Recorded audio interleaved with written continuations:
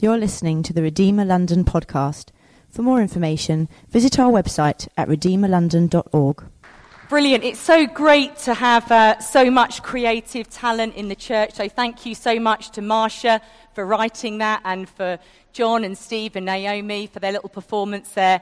That was great. It's always good to see things from a slightly different perspective. You always get a different insight into things. And as Edward said, we're starting a new series today on looking at life through the eyes of Mary.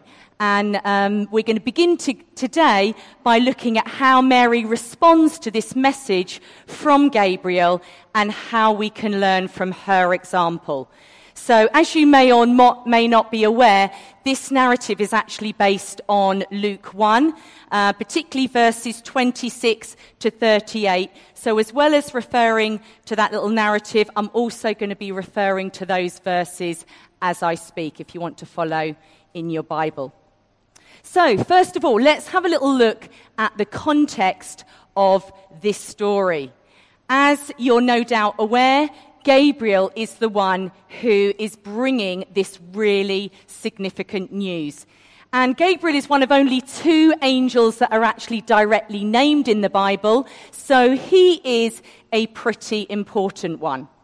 And he shows up in Nazareth, which is not such an important place, and we know this because Luke finds it necessary to identify it as being a town in Galilee, and it's actually not mentioned at all in the Old Testament. So it was most likely a small rural town with a small population, a pretty unexpected place for such significant events to take place. And Gabriel comes to a virgin. We read in verse 27 that she was pledged to be married to a man named Joseph, a descendant of David. And the virgin's name was Mary. So what do we know about Mary? Well, we know that she is promised, as we heard, that she is pledged to be married to Joseph. And in ancient Israel, a woman who was betrothed in this way, they were pretty much already seen to be the wife of the man that they were betrothed to. They were bound to be faithful. And it was actually such a serious commitment that it would actually require a divorce to break it. And we read that at the opening chapters of Matthew. And betrothal could happen in this culture anywhere between the ages of 12 and 16. So she was a young woman, a teenager, in fact. And we also know that Mary is a virgin. In fact, in Luke's account, he mentions it twice. Just to make sure that we get the point, that she had not had sex. So here's Mary, she's quietly going about her business when suddenly she receives this visit that she is not expecting. It takes her quite by surprise. I think in Judaism in general, it wasn't customary at the time for a man to greet an unknown woman, and to greet an engaged woman would have been seen to be even worse. So I think it would probably have been fairly forgivable of Mary to have been surprised and confused by this visit. But even as she receives this news and the way in which she responds to it, I think she is a great role model for us. I'm sure you would agree that life doesn't always take the path that you expect. Sometimes you can hear news that you don't, that can be a bit of a shock for you, or events can happen in your life that you don't anticipate. But I think the way in which we react and respond to it can be key in seeing God's will fulfilled in our life. So I want to look today at 3 things about Mary, and hopefully she's going to inspire and challenge us. Okay, I want to look at her recognition, her reaction, and her response. So, firstly, the recognition that she receives, almost the realization of how God sees her. Gabriel begins by informing Mary that she is recognized and valued by God. We heard those words in the narrative. Have no fear, Mary. God wants to honor you greatly. And the account in Luke says, greetings, you who are highly favored, the Lord is with you. It says that in verse 28. Mary hadn't done anything to deserve the angel's visit, but she had God's favor on her.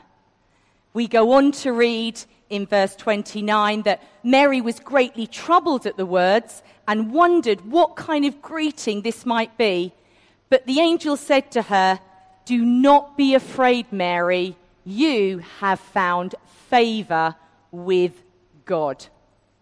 I think that's really important to take note of, that actually Mary was noticed by God. She was valued and chosen by God. She was blessed by God before the angel even arrived to tell her this news.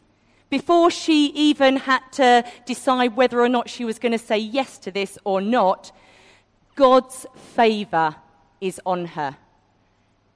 I wonder today, do you know that God's favor is on you?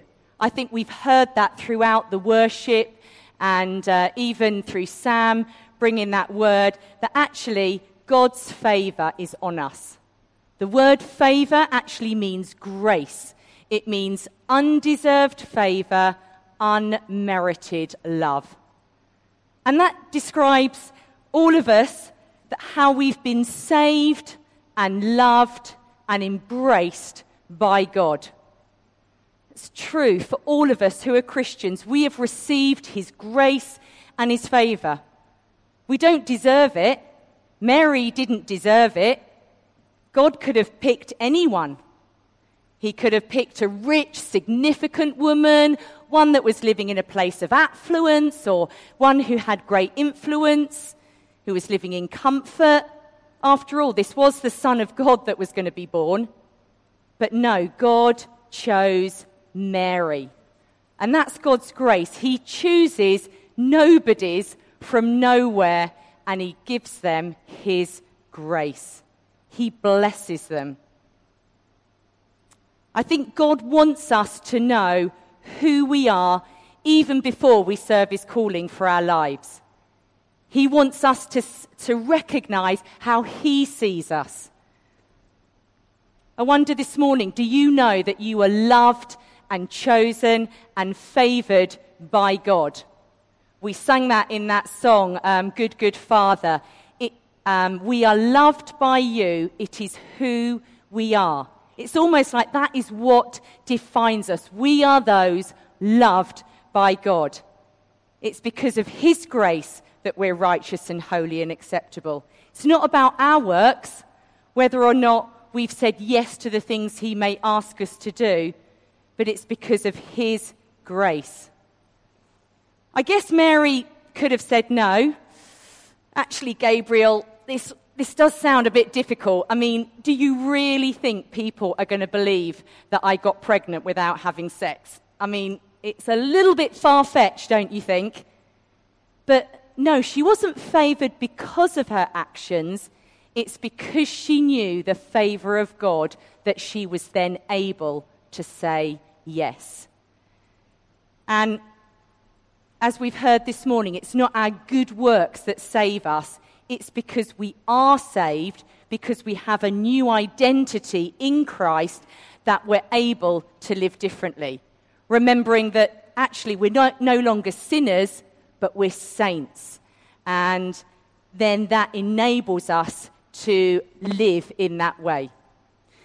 I don't know, we can live differently in whatever job God has given us or task he's asked us to do. For some of you, that task might be being a mum. I wonder how many mums we've got here today. Maybe you could give me a wave if you are a mum. Fantastic. I want to say again to you, Happy Mother's Day. And I wanted to just remind you, for some of you, you may think, oh, I'm just a mum. I would like to remind you of the significance of your role. This is a quote by Trilla Newbell, who is an American author and speaker.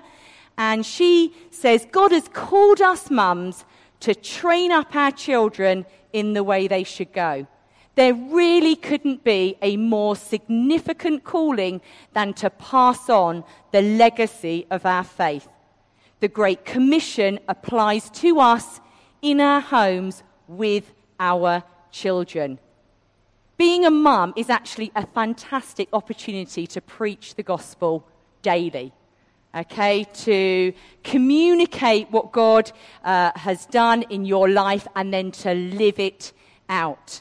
And God does save people through parenting. We read that in the Bible. In the case of Timothy, Paul writes and says in 2 Timothy 1:5, I am reminded of your sincere faith, which first lived in your grandmother Lois and in your mother Eunice, and I am persuaded now lives in you also. It's like the gospel being passed through the generations. Paul is saying, you got the gospel from your mum, she got it from her mum. You know, it's being passed down, Timothy. That is wonderful. That is brilliant.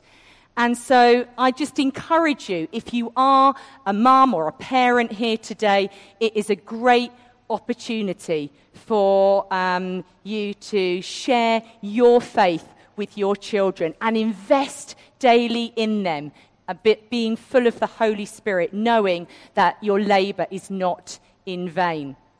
I think many do get saved through parenting. Not all do, but many do. So give yourself to it wholeheartedly. But I think whatever job God has called you to do, be ready to respond in faith, knowing who you are, that you are loved, you are forgiven, you are accepted. It's not based on your credentials, but it's based on your new identity in Christ. Remember that God's favour is on you, and live out who you now are in whatever God has called you to do. So that's the first thing, the fact that she was recognised by God. The second thing I want to look at with Mary is the way that she reacted, okay, her reaction.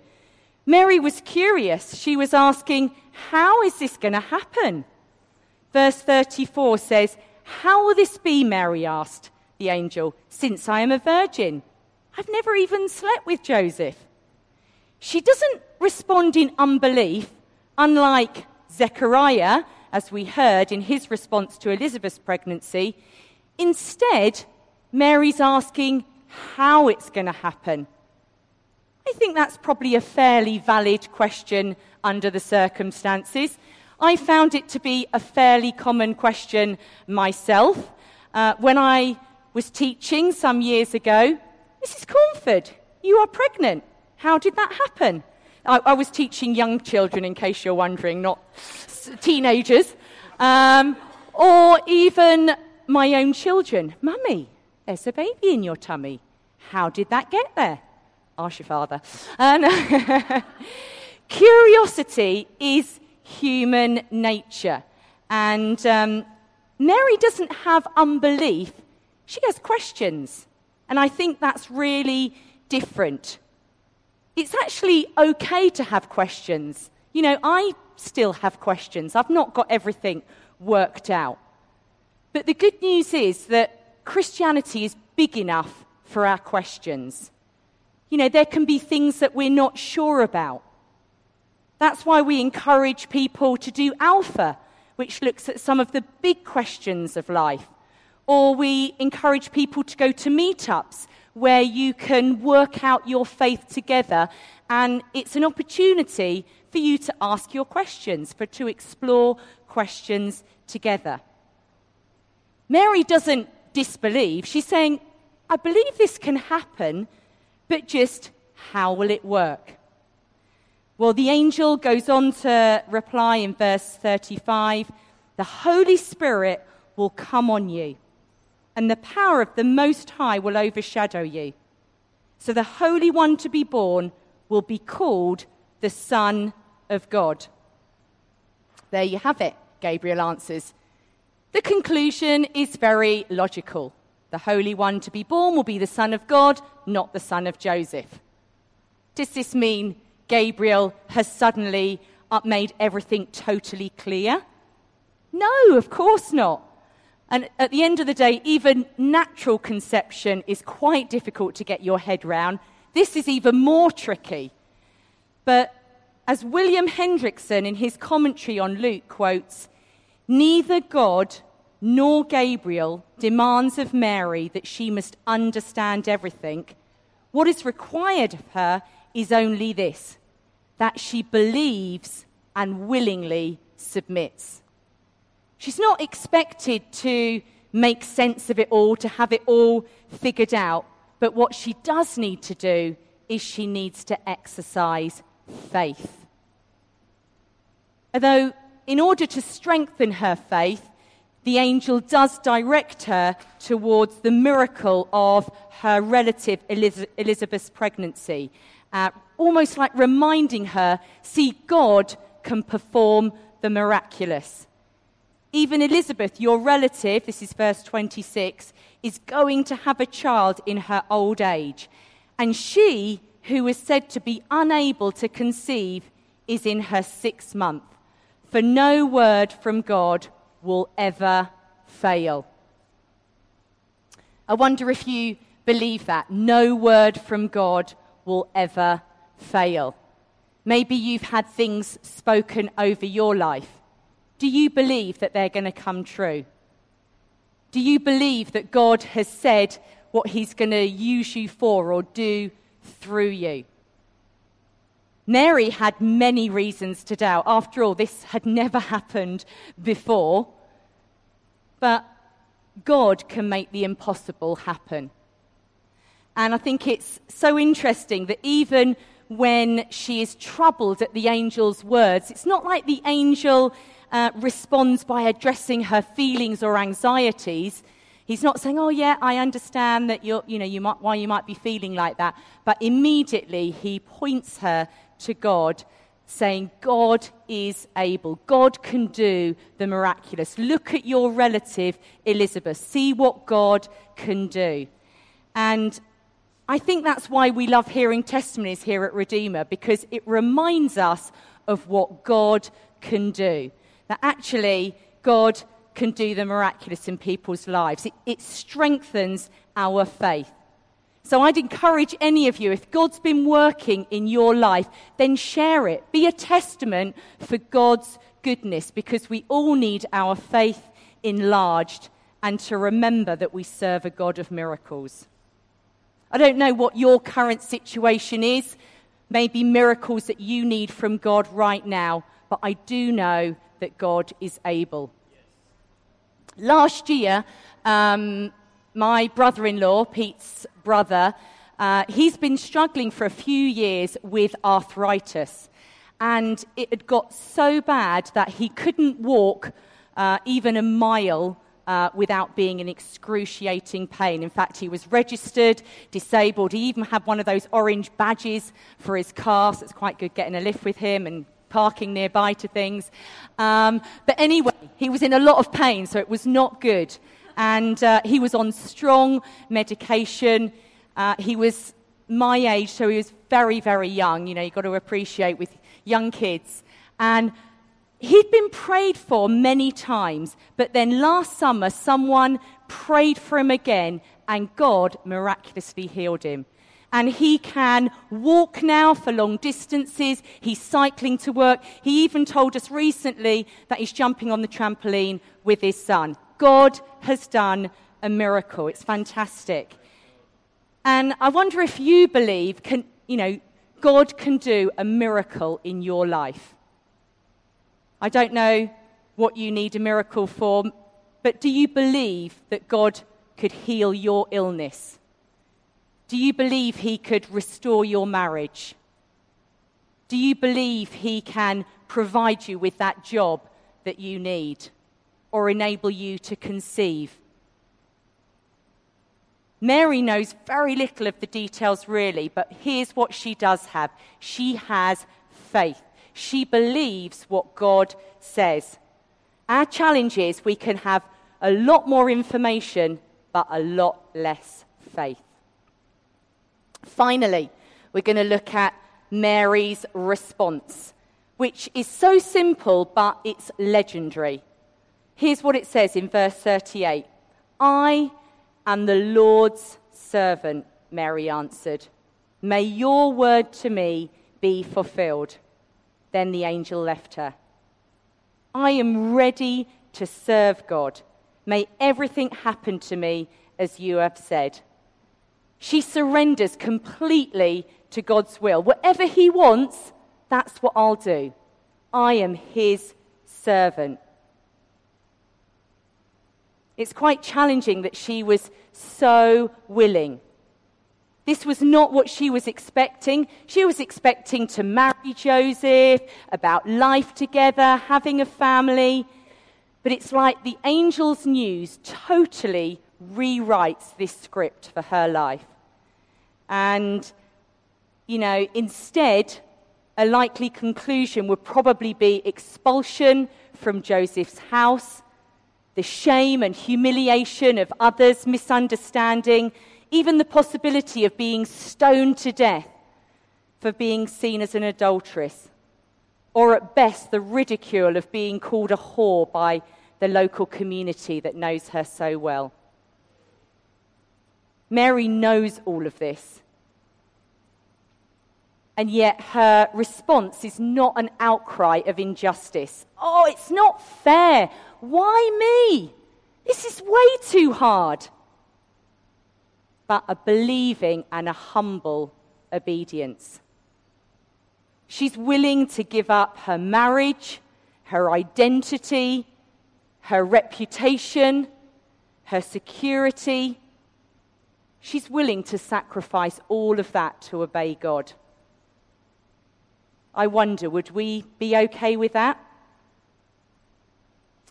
I know I can find that hard. When God said, "It's time to start a church," my response was not necessarily faith-filled. What about the kids? Is it going to mess up their education? What about an income? What about my friends? Golly, that sounds really hard work. Mary didn't respond like this. She wasn't preoccupied with herself. And that can be a challenge. Often our first thing is, how is this going to affect me? What's this going to mean for my life? God can ask us to do many things. He may ask you to serve here at Redeemer. You may think, what? Set my alarm early on a Sunday morning? What, you mean give up a day to serve on afternoon of my own holiday? What about giving some of your money? Really, God? Well, what about the things I was planning to spend my money on? Or he might ask you to step up and lead in an area. Oh, but, what about my evenings? What about time with my friends and my family or the TV? Maybe God asks you to share a prophetic word, and you think, oh, what if I don't say it quite right? What are people going to think of me? Or maybe at work, God asks you to speak to somebody about him, and you think, oh no, what about my reputation? People are going to think I'm really crazy. I wonder, even knowing these things, are we still willing to obey? Mary's desire for God's word to be a reality in her life is such that she's just willing to abandon herself to his will and completely trust in him. How about us? Are we those that we're willing to trust God with our lives, with our future, wherever that may lead, whatever that may involve, whatever that might look like? Remember, we're not trusting in the unknown, we are trusting in a person. We're trusting in our loving, our good Father.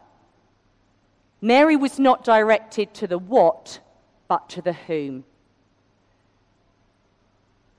I'm sure Mary realized and no doubt discovered that following Jesus is not always easy.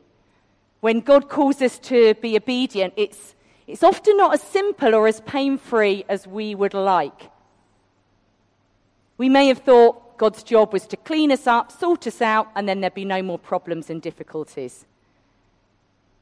You might even be thinking, what's wrong with my life?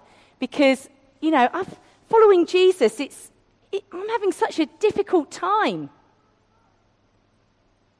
But being blessed by God is not determined by the circumstances around us. It's like an inner work that God has done in us. And Debbie Thomas, who's a Christian writer from the US, she reminds us that Mary's favoured status led her straight from scandal to danger to the trauma of her son's crucifixion. God's call required her to be profoundly countercultural, to trust an inner vision that flew in the face of everything her community expected of her. Mary had to be incredibly courageous. She is such a great example of someone who trusted God wholeheartedly. She believed God's word, and then she allowed the Holy Spirit to empower her. She was prepared to serve God's purpose for her life rather than her own. What an inspiration to us. Not just those of us who are mums, but for any of us who, I know I do, like life to be comfortable or as pain-free as possible. Or maybe we like to be in control or serve our own agenda. Are we those, like Mary, prepared to surrender to God and his will for our lives? Will we hear with faith and serve what God is saying to us? Or, like Zechariah, be full of doubt and cynicism and unbelief? Mary said, I am ready to serve in whatever way you want, Lord. I am the Lord's servant. May your word be to me fulfilled. What a challenge.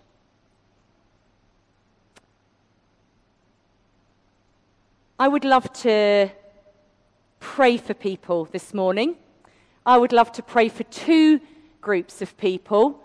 Firstly, I would love to pray for the mums here, because I think you have got an awesome job. So if you are a mum here, I would love for you to stand up. And then maybe people around you can just reach out to you or put their hand on you. And I want to pray for you that you are going to know God's help and his Holy Spirit in doing this great job of being a mum. So mums, would you just like to stand wherever you are? Doesn't matter what age you are as a mum, any mums, be great for you to stand. And if you're near them, I'd love for you just to put your hand on them or reach out to them, and we're going to pray together. God, we thank you for the privilege of being a mum. We thank you for the children that you have given to us as a gift. We love them. We pray that you would fill us with your Holy Spirit and that you would help us to impart a love and a passion for knowing you into their lives. We pray that you would give us faith for our kids, however old they are, whatever situation they're in, and a tenacity to pray regularly for them. I pray, Lord, you'd help us to be countercultural, not swayed by the values and habits of this world, but to model to our kids serving Jesus in the way that we live and do life. We would love for them to be radical followers of you. Help us to pray for one another and encourage one another in this cause. Amen. Amen. Great. Thank you so much, mums. And secondly, I would like to pray for anyone who can struggle with surrendering totally to God, trusting him completely for your life, for your future, for your dreams, ambitions, for allowing him to take control. Maybe today you want to say again that I surrender totally to you, God, and whatever your will is for my life. I know I can find that a challenge. If you, like me, say, yeah, again, Lord, I want to surrender totally to you and to your will, then I'd just encourage you to stand right now, and I want to pray for you.